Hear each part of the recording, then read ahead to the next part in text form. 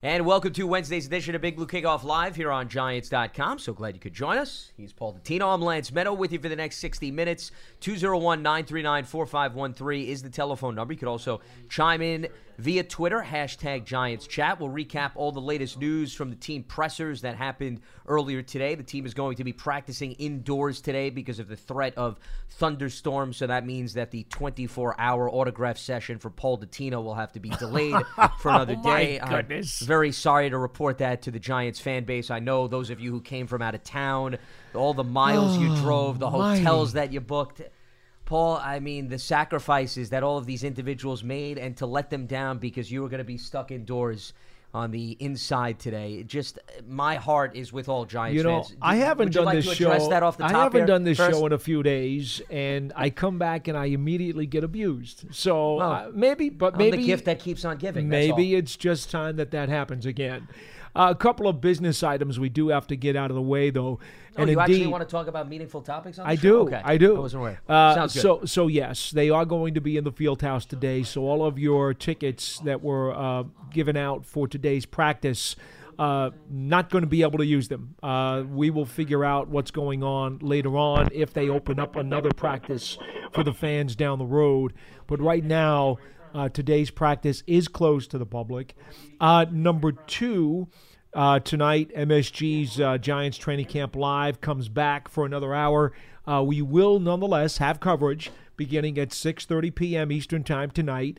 I believe you can also watch the show on your Giants app if you're out of the area, and if you don't get MSG on your cable system or your satellite dish, you can get it on your computer or your phone on MSG Go, I believe is the app. And so we certainly will continue to bring you all the Giants coverage that we can, despite the fact that the weather is not cooperating. Now, in terms of the pressers, Pat Shurmur, Daniel Jones both spoke to the media earlier today. I think one of the most interesting takeaways from what Daniel Jones told reporters is the fact that, he doesn't shy away from really evaluating his own play, Paul, and putting himself under the microscope and saying, hey, these are the things that I need to improve upon. These are the things that I need to do better. And one of the things he pointed out was, he said, the offense is continuing to install new and newer plays, so he's digesting that. Then the defense is also continuing to install new plays for themselves, so he's constantly getting different looks in practice. And, he admitted, he said, hey, sometimes it's a little overwhelming because, you're trying to get a grasp of the offense. At the same time, you're trying to react on the fly to what the defense is throwing out at you. And I think a number of rookies, the reason I bring that up, Paul, they tend to shy away from, being forthcoming to the media and saying, hey, these are the things I need to work on. They like to keep things close to the vest. And Daniel Jones doesn't seem to shy away from admitting, hey, these are the things I'm monitoring. These are the things I'm noticing. And I hope to continue to improve on a daily basis. He's a humble and modest guy. Yeah. And when he had his presser last week, usually the quarterbacks will talk once a week, he came right out and said, look, I know that I'm a rookie and there are going to be many ups and downs during the course of what we're trying to do here. And I know that. I understand it. I'm aware of it. I'm ready to admit it because I've got to stay on an even keel. If he goes up and down with every up and down, that's not going to work. He gets it. And I know that comes directly from probably the David Cutcliffe training as well as Eli Manning training, that you must stay even keel at all times. It is the best long-term plan to succeed. The valleys and the peaks, well, you know what? They're going to be there. You just have to be able to keep it calm. And I think what happened today when he described some of the challenges that are giving him a bit more difficulty, it was an example of him taking it in stride and being very mellow about it. Okay, a matter of fact, this is just the way it is. Okay, I got it.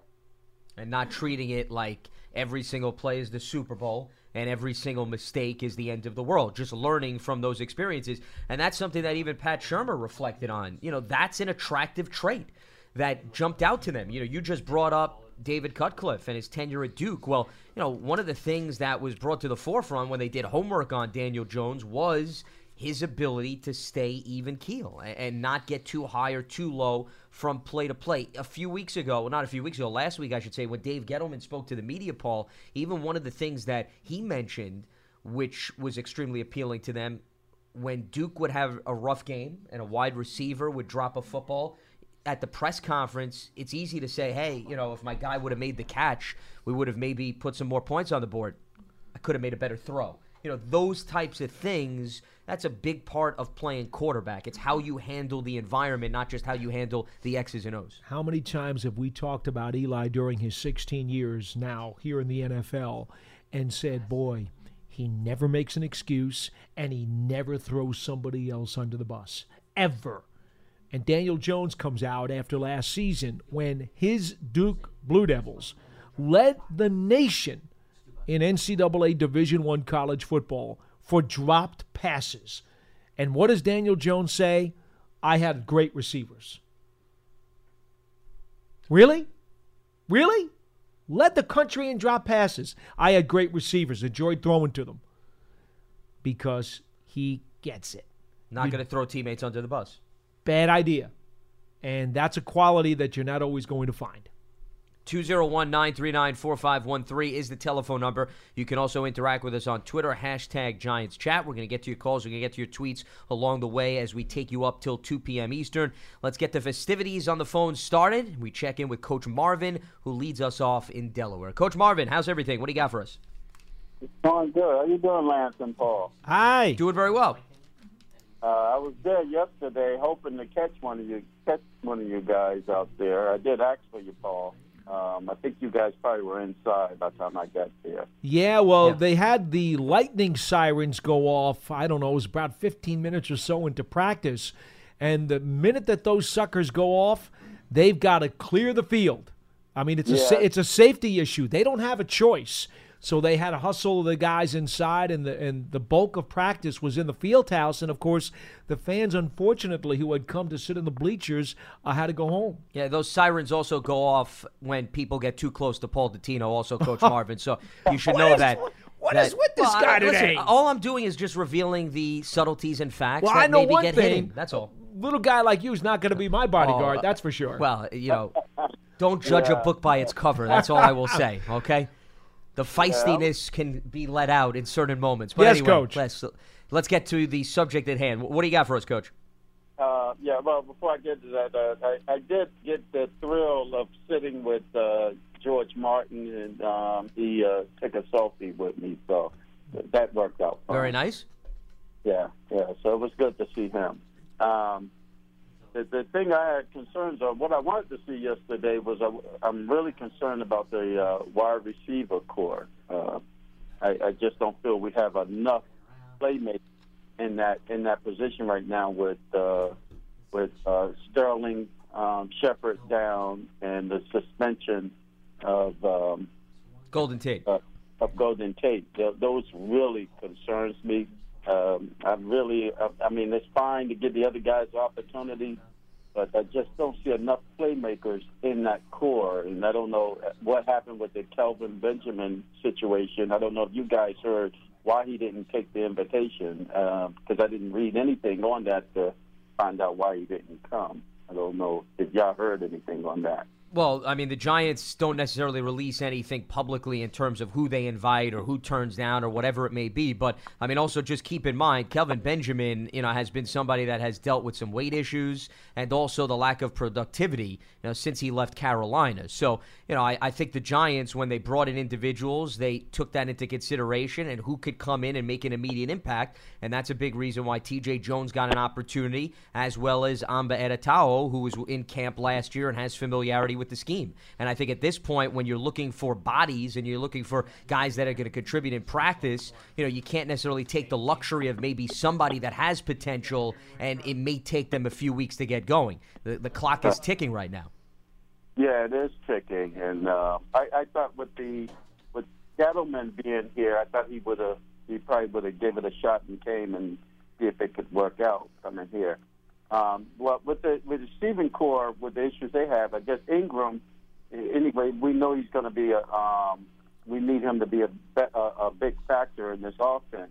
and I don't know what you guys think. I always thought Eli, when he was at his best, was when he was able to hit those tight ends running down those seams. And maybe I'm missing something, but a lot of times I see Ingram's big plays are on crossing routes and things like that, not as much down the seams. Have you guys seen any of that given the practice? I can't honestly say that I have seen a significant difference in Ingram's routes. Remember, he's missed a bunch of practices as well, not because of the hammy. That was back in the spring. During this summer camp, Coach Pat Shurmur made it very clear. He's 100% and he's cleared, but they are measuring his reps. And consequently, he hasn't been out there a ton. So when he has been out there, he's just looking like Evan Ingram. I haven't seen any significant changes in terms of his deployment. But I will say this to you. I do believe that it is going to be very important for Ingram to do well between the numbers, specifically between the hash marks. Because it's my opinion, against everyone who says he should be converted into a wide receiver and line up out near the boundary, I think that is a horrible mistake. Because his best case to mismatch against a defensive player is going to be over the middle. If you stick him out on the boundary, Coach, you're taking away half of the advantage that he brings to the table. Exactly. And I think and I agree with you on that. And I heard that, I think that was Friday, or it might have been Monday, people were talking about converting him to a big receiver. And you do mess up the mismatches, because what's going to happen is you put them outside the numbers, you're going to have some guys that are pretty good corners that are out there that will be able to play against them a lot easier than we think they can. Sure, Coach, because they're going to use leverage and pin him against the sideline. Exactly. And I think what the best thing for him, if they're going to, you know what it is when you flex him out there, it's usually when you see them in a man-to-man. Mm-hmm. If they go man-to-man, and then I would like to see them flex them out a little more. I know New England does that, and I knew back in the day, New Orleans used to do that. They used to have those tight ends that you could flex with Jimmy Graham, man-to-man, and you get them outside with a linebacker, and that's a totally mismatch if you can get Ingram on a flex with a linebacker. Yeah, but see, Coach, you know the difference. The flex pattern, by putting him out there in motion and then letting him set up out there, is a heck of a lot different than just saying go out to the boundary out of the huddle. I agree. Totally different. Once he comes out the huddle and he goes out there automatically and gets into the slot, the defense will adjust. Of course they will. So you gotta put them in a position to win, not in positions where the defense got a better chance of defending him. And I would like to see those passes down the seams. I thought Eli was very, very good with balls, jockey, with all these types of tight ends. He was really at his best when he was able to hit those seam passes down the middle of the field. And I think that needs to be more in their offense, more than making him running those crossing routes. A lot of time I see him in the crossing routes. Obviously, if you're running a crossing route, automatically you're beating the defender because he's trailing you, and he's got to run through a lot of I think they're going to move him around because of his versatility, and I think they're going to move him around even more if Golden Tate winds up having to serve his full 4-game suspension. So it's all about playing to the matchups. And remember, Ingram does have the ability for yak yardage. He has the ability for run after the catch. So if some of the opportunities come off of crossing routes, I don't think that's the end of the world. But I get your point about the seam, and that I think that they will look to expand that. But to Paul's point, and we'll let you go on that note, Coach Marvin, thanks for weighing in, I think they want to see how the matchups play out, and they also want to see him be on the field consistently before all of a sudden they dig deep and start experimenting. That, to me, is a big part of the conversation. Let's move along and head back to the lines, and we check in with Steve in Pennsylvania. Steve, welcome to Big Blue Kickoff Live. What do you have for us?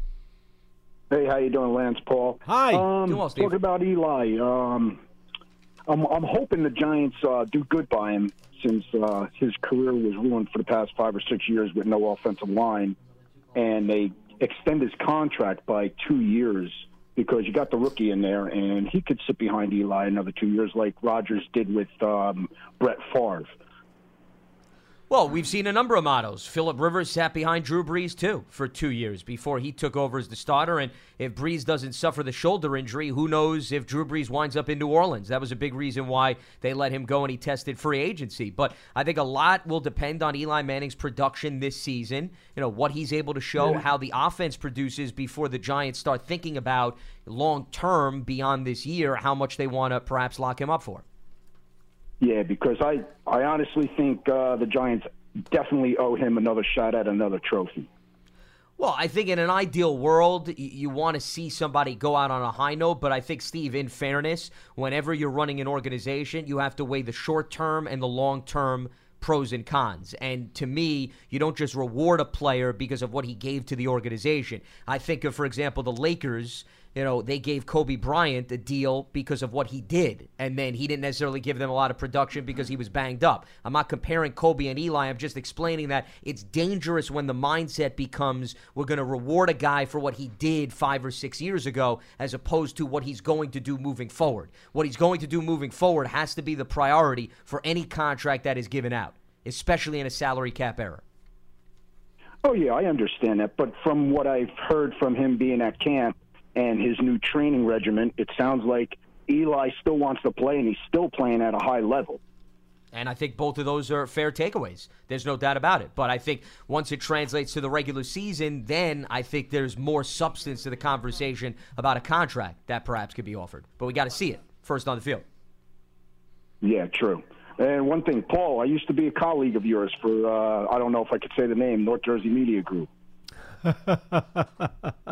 I was there for 33 years, my man. 33 years. Yeah, I was there 29 years. I retired in 2007. My goodness. And the funny thing about it, it's no longer the Borg record. Now it's the Gannett record, and I'm just going to make one little snide remark here. It's not what it used to be, and I'm going to leave it right there.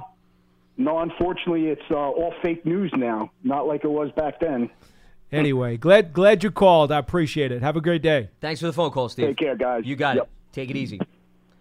See, I'm not the only one reminiscing about Paul Dottino and the impact that he has had on not just this organization, but the state of Jersey. It's nice to see we're branching it out. I didn't know that we were going to get into so many different conversations. Well, you never know who's going to call. You don't. Well, I'm happy. That's why I commend. Steve right now is in the lead for the best phone call on this program. You notice by far. I allowed you to handle the future of Eli Manning question, because everybody on this program has heard me go through that particular scenario about 5 zillion times, and they know exactly how I feel about it. And I certainly believe that there is every single ounce of my body believes that the window is open and the door is open for Eli Manning to come back in 2020 as long as the circumstances are favorable. And I certainly believe that that's a realistic possibility. And I'm with you. I wasn't bringing up Kobe Bryant to say that the outlook for Eli Manning is not positive. All I was saying is the mindset, Paul, regardless of how you feel about Eli Manning, can't be, in my opinion, what our last caller, Steve, was inferencing, simply based on sentimental value. Okay? It's not we're going to give a guy a contract because he's been here for 15 or 16 years. That's not what this is about. No, I'm not saying you were saying that, but that was my response. That's why I went the Kobe Bryant route. But if he continues to produce and the offense performs, then there's all the more reason and ammunition for the Giants to consider bringing him back and continuing to mentor Daniel Jones. Agreed. Let's head back to the phone lines. Len is in Columbia, Maryland, as we move along on Big Blue Kickoff Live. What's happening, Len? Hey, guys. How you doing? Doing all right, Len. What do you got for us? I was part of that postponement yesterday on moving the team indoors. Sorry. Got there, had a great seat, ready to go, and the siren went off. But, oh boy. Well, that's the way it goes. I'm sure it was the right thing to do. I mean, you can't fool around. You don't have a choice. With that kind of stuff. It's a safety issue. I mean, that's just the way it is. Yeah, you don't roll the dice with something like that. Right. I did see a little. It was probably even before the actual formal practice started. And, they came out and were throwing the ball around a little bit. And so my binoculars immediately went to Daniel Jones. And I'm not a quarterback guru. Will never say that I was or will be someday. But the guy's got a very smooth motion. Makes you believe there's not too much from a mechanical standpoint they're going to be able to teach this guy. It's just whether or not he's going to be able to make the throws and pick up the playbook. But from the standpoint of, the 12 to 15 balls that I saw him throw yesterday, and it was really just in a pitch and catch situation. I'm not talking about anything formal here, but you could see the smoothness.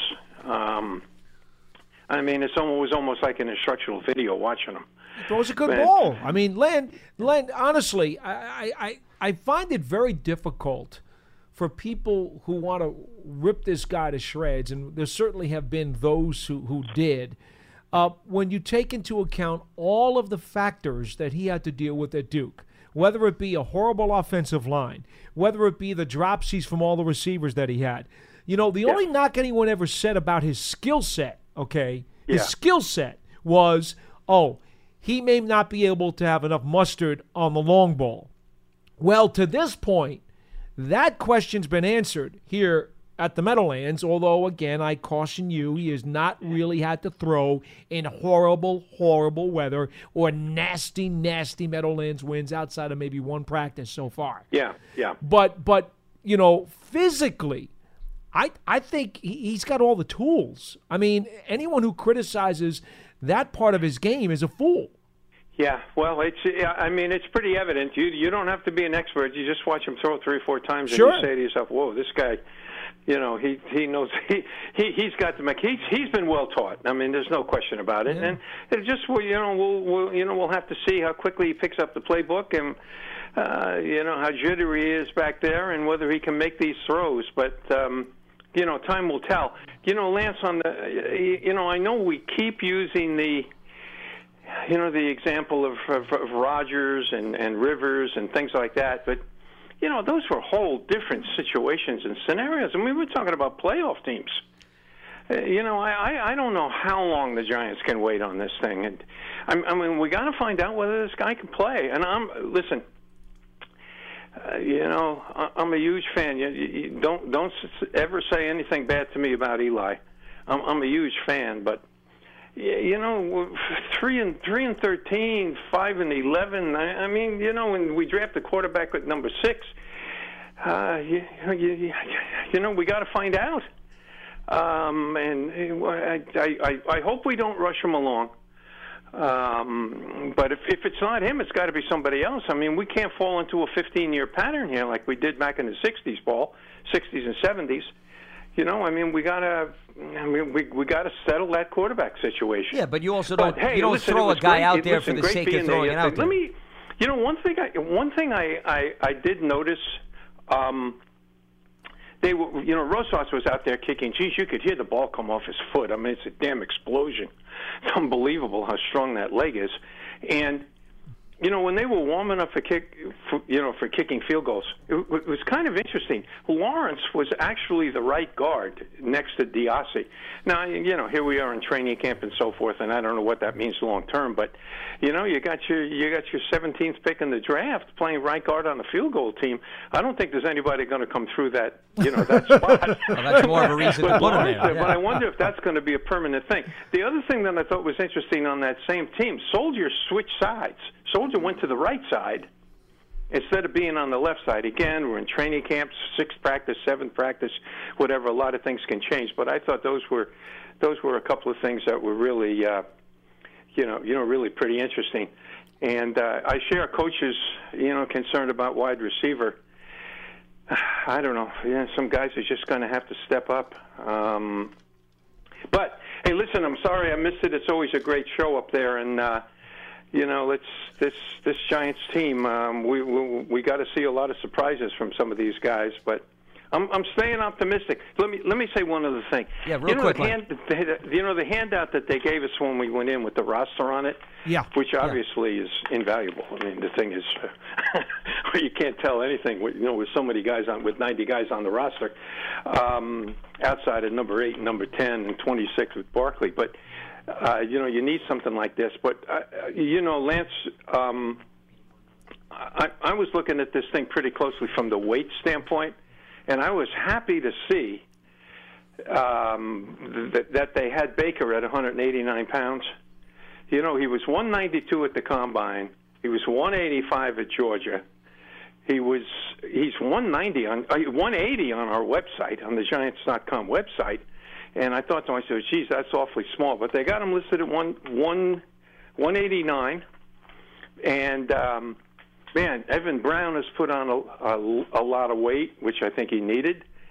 Let's not look past Evan Brown. I think that Evan Brown was on the roster last year, and think about it. Yeah. If they need a swing guard or an extra center, depending on how the competition plays out, I think Glenn, I don't think you're you. going to keep a guy on a 53 if you don't think he can play. And I think Brown is one of those guys that falls into that situation.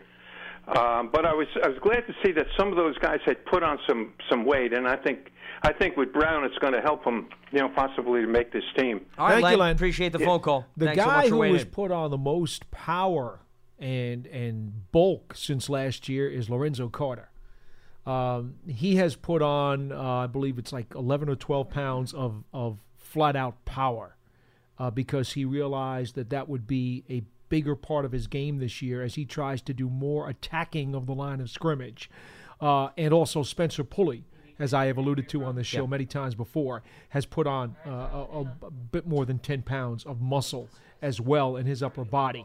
Those two guys come to mind immediately as to gentlemen who have bulked up, so to speak, because they wanted to become more powerful. Well, and Kevin Zeidler doesn't have to bulk up because he's a well-chiseled machine. No. So I think that's one guy that we don't need to break down and dissect the height. He is and the weight. Incredible Hulk, isn't he? Yes, he's absolutely. He was actually out in the media session today with his sleeves cut off again, and boy, quite a physical specimen. Actually, he's more like Ben Grimm. It's clobbering time! Okay, on that note, I think we'll head back to the phone lines at 201-939-4513. I didn't know we were bringing Marvel Comics alive on today's program. You never know what you get on Big Blue Kickoff Live. Hashtag Giants Chat on Twitter. Kyle is in Atlanta. Kyle, welcome aboard. What do you have for us? Hey, guys. Appreciate you taking my call. Hi. So, Thanks for making I know it's never your favorite thing when callers talk about bringing back former Giants, but with the receiver situation going on, I just always, I really wish that they would take another look at Tavares King. I'm myself a big Georgia fan, so I was always real biased, towards him, but he always seemed super consistent, and, in that Packers playoff game, he was the only one of the receivers that did anything, and I never really thought he would be a 1 or 2, but I always thought he would be a perfect fit for a 3 or 4 for the team, and especially now with so many people going down. So just wondering if you guys had any thoughts about him. Well, Tavares King was with the Vikings last year. Two things that are important to note with him. Keep in mind, King was here with the old regime. And, when we talk about potentially bringing back players, and I'm not saying that you're guilty for doing this. Listen, a lot of people like to play this game, Kyle, but he has no ties to Dave Gettleman. Okay, he may have had ties to Jerry Reese. He may have had ties to Ben McAdoo. He has no ties to Shermer. He has no ties to Gettleman. So I think we got to be careful when we say bringing back players. If you still had the same GM, the same coach, and they had familiarity with that player, I understand the cause. The other thing with King was, and Paul, we saw this sometimes where special teams came into play when it came to the 53-man roster, even the 46-man roster, and you would not have him active because of the concern of whether or not he can contribute on special teams. So that's also a factor in how they play out the wide receiver game. So those are two things that I think are important to know. I'm with you. I think Tavares King, when he was here, was a productive wide receiver. I think he was a valuable veteran in the mix. But I also think that the Giants are moving forward. They're looking to develop some of the young guys, and they already have a lot of veterans in-house, such as Russell Shepard and Cody Latimer, as well as T.J. Jones, who they just added in. So I don't know if Tavares King, another veteran like that, is a huge necessity at this stage of what the roster looks like. He is currently a free agent, and the last item that I can find on him is that he did have a leg injury when the Vikings let him go early last season. In October. And I don't have any details on what that was or how that may still affect his ability to play, because remember something, his number one facet was speed. Vertical threat. And, if that leg injury has taken off a couple of ticks from his 40 time, that's a big deal. Well, and here's the other thing. You mentioned he's a vertical threat. Now, I know Darius Slayton is still dealing with the hamstring injury, but, this gets back to, do you want to bring in a guy in camp that's going to then take away reps from the true vertical threat who you figure you're going to build your receiving core around? That's the other game that I think you need to play. And I don't think, and appreciate the phone call, Kyle. Thanks so much for weighing in. It's certainly a fair question and a familiar name to Giants fans.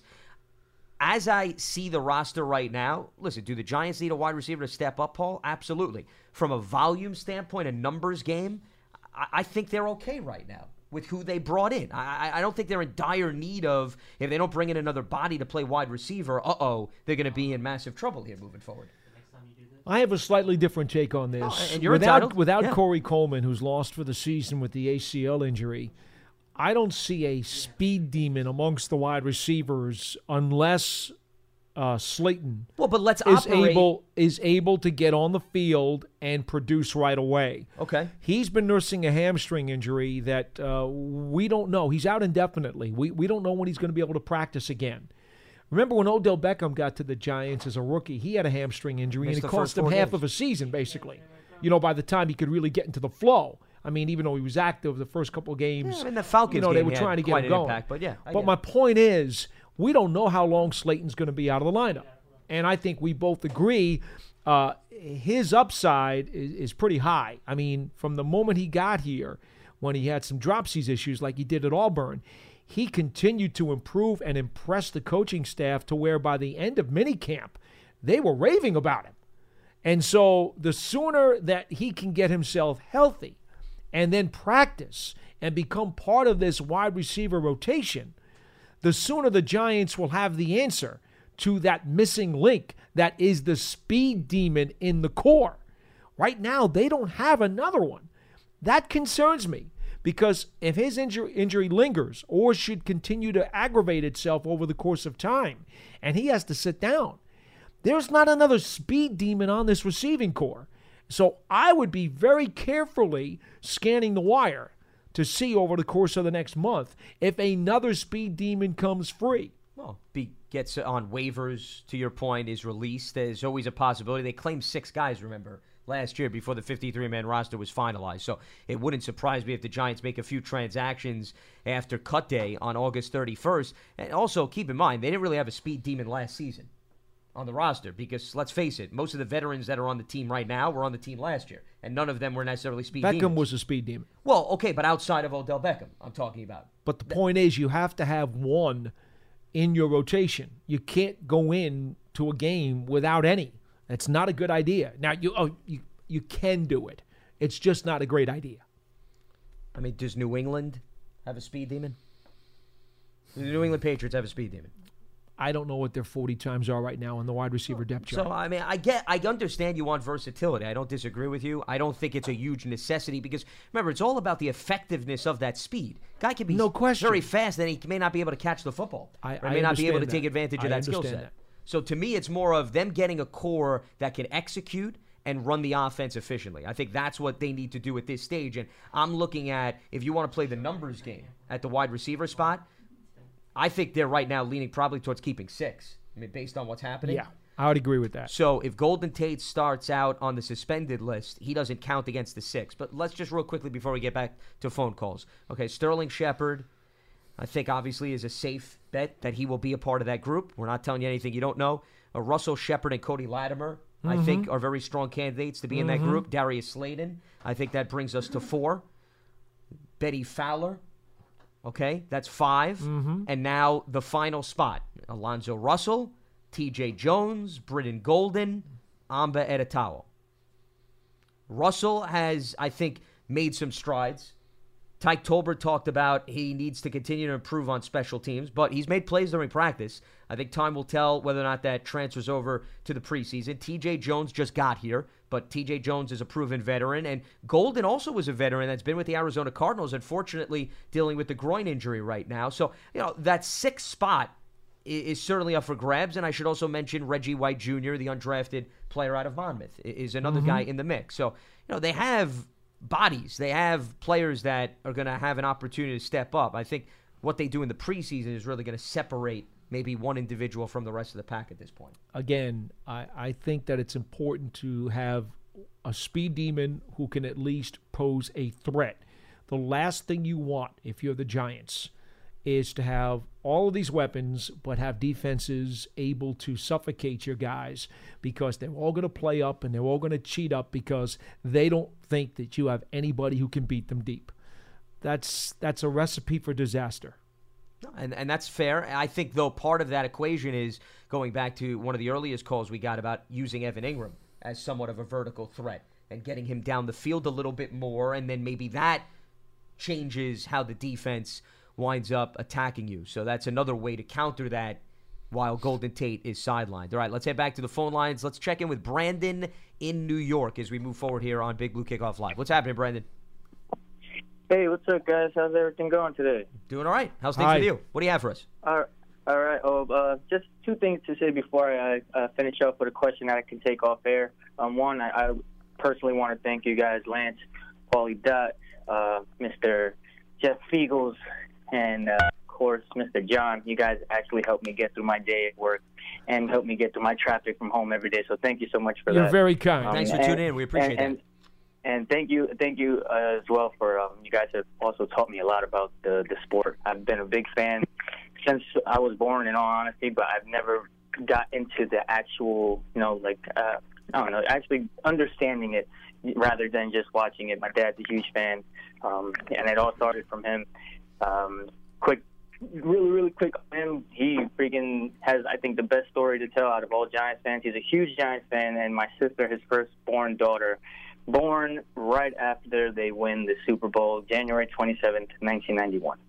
That's some crazy stuff. I'm really jealous of him. But double celebration. I'll take it off the air really quickly after this. I just want to know, I know you guys are getting constantly you guys are constantly asked what are the chances that Daniel Jones starts week 1, which I think is ridiculous, or if he will even play this year. I honestly want to think, will you guys think it'll be crazy that we would see Daniel Jones in a situation maybe week 1 if they're, let's say, 3rd and 2, 3rd and 1, trying to run an RPO, and I'll take that off the line. Thank you, guys. Really appreciate you, and I'll continue listening. You got it, Brandon. Appreciate the phone call.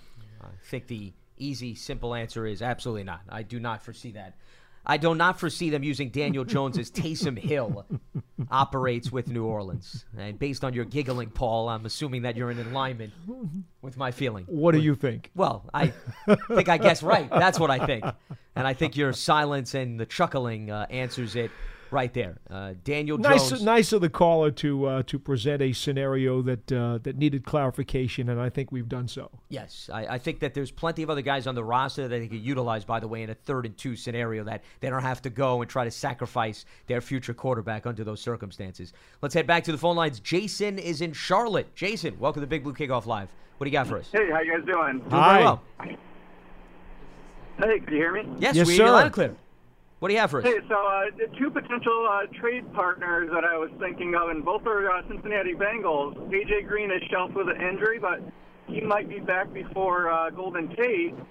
And John Ross is that speed demon who fell out of favor with Cincy, and he hasn't done much, but he would have a lot of potential to blow the top off an offense here, or a defense. Take it off the air and see what you guys think about those two. Well, first of all, Ross is hurt. He's got a hamstring thing, and he's going to be out for at least a couple of weeks, right? He's hurt again, okay? Make sure you use the term again. Yes. When John Ross is healthy, it will be a first. But anyway, go ahead and continue. No, I mean, that's my first thought, and the other thought is A.J. Green's not going anywhere. They're not going to give up by far their best wide receiver on the roster. They just gave Tyler Boyd an extension. The goal is to have those two guys healthy and provide a 1-2 punch with Joe Mixon out of the backfield. John Ross, the caller mentioned potential, but once again, what good are you if you can't stay on the field? And John Ross has not proven any of that. So I'd rather take my chances with an undrafted guy who knows my system than taking a flyer and giving up valuable assets, even if it's a late-round pick, to see whether or not John Ross can pan out. And also, the whole point is the Giants want to build a receiving core that can operate either around Eli Manning in the short term or Daniel Jones down the road. In fairness, A.J. Green is a polished veteran who is now entering the second tier of his career. Why would you want to, again, give up valuable assets for a guy that is going to be entering the decline, not necessarily the prime of his career? It just doesn't make any sense. See, in light of the baseball trading deadline today, when he said he had some trades he wanted to propose, I thought he was talking about the Yankees. Yeah. Well, Trevor Bauer is no longer an option as we carve out a little time to break down the wheeling and dealing on the diamond. Yeah, it was in theme, to your point, with the baseball trade deadline, but I just don't see that those are reasonable trade partners, specifically the Cincinnati Bengals. And let's face it, if the Bengals are looking for anything, they're looking for actually wideouts. They're not looking for draft picks. They need help at this point. They're losing those guys. They're dropping like flies. Also, Tyler Eifert, by the way, is on that team, the tight end, who has struggled to stay healthy. Before we go back to the phones, I just want to mention a sad note that has come across Twitter, I guess, in the last couple of hours. Nick Buoniconti, the Hall of Fame linebacker from the famous Minnesota Miami Dolphins. Minnesota. Oh, we were the talking famous about the Miami Vikings Dolphins teams under Don Shula passed away today. And, I know he's had some health problems in recent times. And for those young folks who don't remember what an outstanding player that he was, and he certainly was the heart and soul of that defense, he then became, with Len Dawson, the two figureheads for Inside the NFL on HBO for, 20 years almost? Yeah, very long time.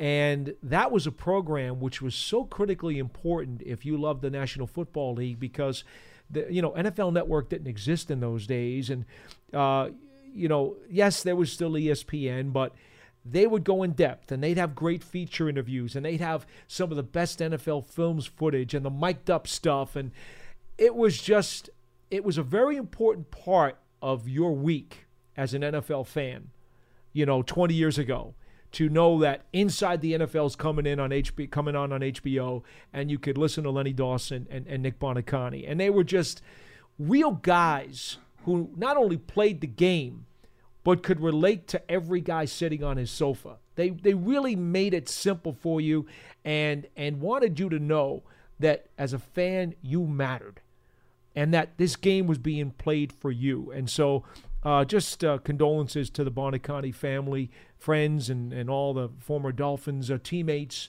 and people in the organization who came into contact with him, because he was certainly a real personality and a benefit to the National Football League. Jerry Glanville, former head coach of the Falcons, also contributed to Inside the NFL. Yes, when you had Buoniconti and Dawson, and he added a little bit more color to that program. But you're right.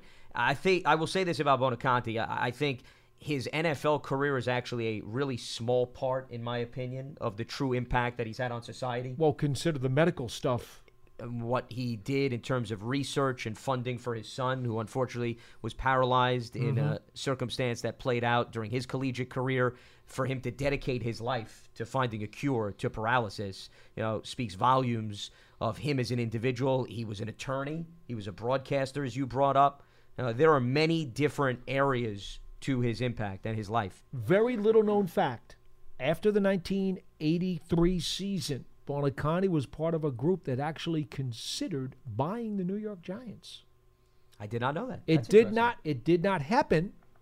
Okay, it did not happen. But he was part of a consortium who was in possible discussions for making a purchase, and never did happen. But certainly interesting. And by the way, on a side note, before we return to the phone lines, if you have not seen the documentary "The Many Lives of Nick Buoniconti" on HBO, I highly advise anybody that hasn't to take a look at that, because it really gives you a retrospect of his entire life, but also what he had to deal with in the years leading up to, unfortunately, his passing today at the age of 78, because he was starting to feel the true effects of his football career. Yes, and let me make clear, when I say buy, I'm talking about buy a portion of the Giants. They weren't going to buy out the Mara family. That's never going to happen, okay? I don't want to mislead anybody, but there was a group that wanted to buy a piece of the Giants, and Buoniconti was part of that. Big Blue Kickoff Live, Wednesday's edition. So glad you could tune in. He's Paul Dottino. I'm Lance Meadow. It's all presented by Coors Light. 201-939-4513 is the telephone number. Let's check in, unfortunately, with Charlie in Portland, Maine. Charlie, what's happening? Hi, Charlie. Hey, Paul. Hey, Lance. Hey, I got out of my bunker, so my phone should be working now. Wow, that's good to know. I'm just happy to hear that actually you decided to pay your phone bill today, which is a positive step in the right direction for you. Hey, I just want to say about Buoniconti. He was a small guy, and he wasn't a big linebacker, but he was tough, and he played smart, and he played fast, especially at that time. He was a pretty fast linebacker. So, he was a great guy, a great player, but more, he was a great man for what he did and what he pursued, and he had a big heart. So I appreciate that, Paul. Hey, I want to say that Wesley is out of PUP. He is actually he passed his physical. Now, when he was in northern Colorado State, he was actually a deep threat. He was the guy who flew down the field and made plays. He got a lot of touchdowns. So don't count this guy out as the guy who can open up the defense and, be the guy who's going to be sprinting down the field.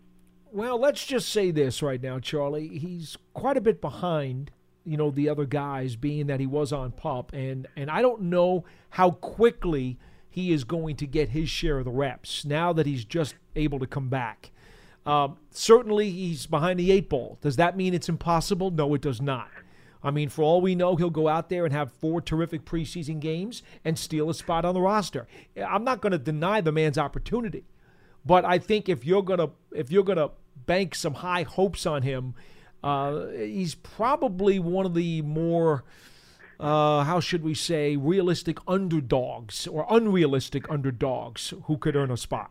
Yeah, he's got a lot of hurdles to overcome. He really does. You mentioned you enjoyed watching him at Northern Colorado State. Personally, I really liked watching him at Northern Colorado. I didn't know that there was a Northern Colorado State. But you know what? The videotape that you saw, Charlie, I didn't know Northern Colorado State had a football program, but I'm just very happy to hear that they've put up the structures and the stadium is ready to go. Even a college team. No. Well, I mean, listen, sometimes you bring new things to life here on Big Blue Kickoff Live that we learn about. I make you check things, Lance. You love to look at the computer, so there you go. But to Charlie's credit, okay, Charlie, I want to give you a little bit of credit here. Which is a limited amount of credit. Okay, I'm gonna call Lance off for just a minute. This is a guy who, over the last couple of years of his career in college, averaged over 18 yards a catch. So, exactly. So he did put up production at that level, and that's undeniable. Yep. And, hey, do they ever, I know we brought a bunch of wide receivers in, and we ended up with Jones and the other guy that we had. Yeah, you say it with such enthusiasm, by the way, but go ahead. Yeah, continue. Do they ever, say who they brought in? Can't they just come to the list and just say, what are they, CIA? We can't know who they brought in to work out? Well, I mean, what good is it going to necessarily know if you know the 7 or 8 other guys, let's say, hypothetically, that they brought in? It's important to me to see who they passed up but see that here's why there's no benefit of releasing that list, okay? And Tyke Tolbert actually I thought was very insightful on this. Mm-hmm. You weren't at the workout, Charlie. So I could give you a list of 8 guys and you tell me, I recognize 5 of the names. I like these. Why didn't they sign them? For all we know, they weren't delivering during the workout because Tyke Tolbert was pressed upon who else was at the workout, not that he was revealing, and he said T.J. Jones and Amba Edetao had a very good workout, and we signed the 2 guys who we thought were going to immediately make an impact and the minute they got on the practice field, deliver. So, once again, if I give you a list of 5 guys, you may know the names, but you weren't at the workout. So who's to say that they lived up to the name? He also said, Lance, that everyone we brought in had really good workouts. He did say that too. Choice. That's correct. That's fair. Okay. Right? Yeah, but some guys had better workouts, and those are the guys who were signed. Exactly. Charlie, you have to understand something. This isn't a casting call for a Hollywood movie where name value gets the job. Okay? I know, but that's not the way it goes. Do that. They just say, hey, we brought in this guy, that guy, this guy. And what purpose, I'm going to be fair with you, Charlie. What purpose does that serve except give you agita at night over the names who they did not sign? Wow. Right? It's good to know. Okay, right? well, so Charlie, it's not good to know because you want to complain about the guys that they didn't sign. Yeah, he just needs more material. Good? Charlie, tell me who. Look, I think watch Wesley, Paul, because if Slater is Slater, Sladen. They're all the same. But anyway, go ahead. Yeah, yes. Slate. Yeah. I call him Slate. Okay. But I mean, if he still has a problem with his hamstring, that could give this guy an opportunity to show what he can do. I would be surprised if Slayton does not stick somehow. I mean, even if the hammy doesn't come along right, they'll IR him or something. It's not like Slayton's going to go away. I believe they drafted him with purpose and conviction that he's going to be here in the building. Whether or not he's active or not depends on how the hamstring responds. But don't think that Wesley's going to beat Slayton out for a spot unless Slayton simply can't physically perform. Right. Well, I agree with you, Paul. We need a deep threat. We got to open up the defense so they have to, send two guys chasing this guy down the field. We'll open everything up for Barkley. If we don't have that guy, just what you said is going to happen. They're going to cover everything, and it's going to be harder to run our offense that way. So we've got to have some guy out there who can run. And, even a guy like Ron Dixon, if you remember years ago, he wasn't the most accomplished guy, but he provided that speedy threat that forced a defense to play you honest. The guy doesn't have to be a great player.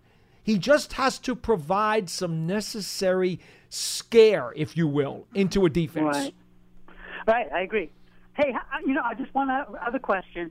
The guy that we, the shot putter that we've got as, he's a project as a guard. Yeah, the lineman. I know who you mean. Go ahead. Wouldn't this guy be great if we just used him like a snacks and just put him in the nose tackle and just have him stand everybody up? Wouldn't he be better as a defensive tackle just to stop the run?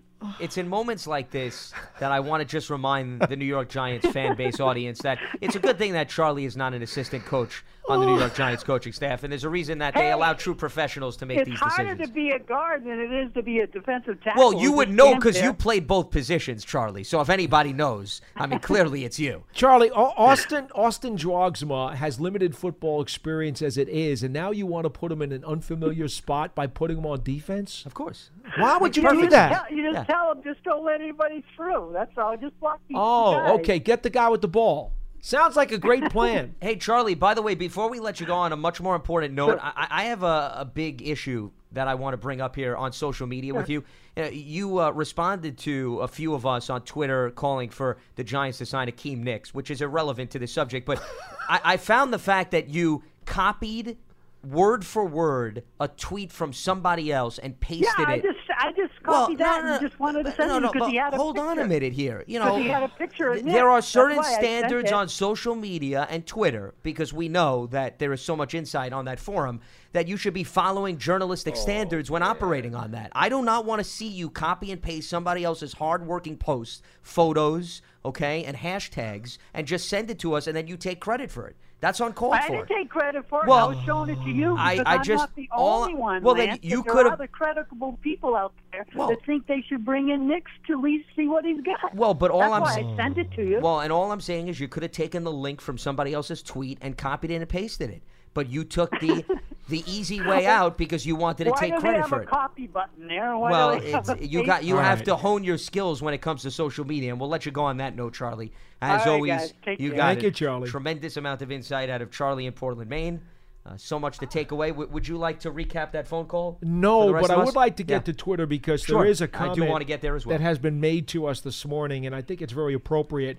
A.J. Marshall is mentioning that Corey Ballentine, the rookie corner, continues to impress in training camp, he says, making a name for himself, whether it's an interception or a pass breakup. A couple of things I want to say about Ballentine. He is very quick, lanky. He's got some length. Yesterday, he had inside leverage and came up with an interception down the left sideline, which was very, very sweet. It was on a ball that I want to say Lauletta threw. Yes, it was. And the coaches were very pleased with him on that one. He also had a pass breakup later on during the practice, which was very impressive when he closed, anticipated, and at the moment of contact did exactly what he had to do to knock the ball free. I think Fowler might have been the receiver, if I'm not mistaken. I think you may be right. So it was a really good day for Corey Ballentine. Today, Coach Pat Shurmur added that they may even consider using him on some kick returns. He is an exciting young man who has a lot of ability, who, when he spoke to the media for the first time the other day since the tragic shooting incident that claimed the life of his best friend and also resulted in Ballentine getting shot in the glute, I could not have been more impressed with this young man's demeanor, his maturity, his professionalism. He has had significant counseling from the Giants organization, as well as friends and family members who have tried to bring him along to get past what was a horrific incident. He himself has said that he wants to make his best friend proud because his best friend was there every step of the way as he tried to make it into the pro ranks and the National Football League. And so he stopped short of saying, I'm dedicating it to him, but he said, look, I owe it to him to go out there and to make this team and to have a pro career because he helped me every step of the way. He said he wasn't sure what he will do to honor his friend, whether it'll be something on his cleats or a wristband or a tattoo. Yeah. He wasn't sure exactly what he would do, but he really seems as though he's got his head screwed on straight. He understands that the Giants have been patient with him and have done everything they can to extend him a helping hand to get through, again, a very difficult time. He appears right now, as far as I can see on the practice field, to be a guy who is all business out there and putting his best foot forward. And quite frankly, I know it's very early and it's only been a few practices, Lance, but I like his ups. As a football player, for sure. As a man who impressed me with his character in the interview the other day, without question. And I'm rooting for him. I'm going to tell you that right now. I'm rooting for the kid. Well, we were talking about Alex Wesley earlier, and I think Ballantyne's an example of a guy who played catch-up, right, because he fell behind. He wasn't with the team. And I think little by little, he's getting that much more comfortable. Because when you see him making plays like that, Paul, and he even spoke about this, what you were referring to when he addressed the media recently, it's starting to slow down a little bit because he has a better understanding of the defense. The veterans have helped him out, and I think that we're starting to now see the results of the hard work that he's put in. You also brought up special teams. By the way, it's important to note, at Washburn, he was a key special teams player. He was. So, it's not as if the Giants are now throwing him into a scenario that he wasn't necessarily exposed to. They just want to now tap into that. And I think also part of it is if Golden Tate misses 4 games, he would have been another option, by the way, as a return guy in on special teams. You lost Corey Coleman. Darius Slayton is sidelined, Paul. He was also in the return mix during the spring.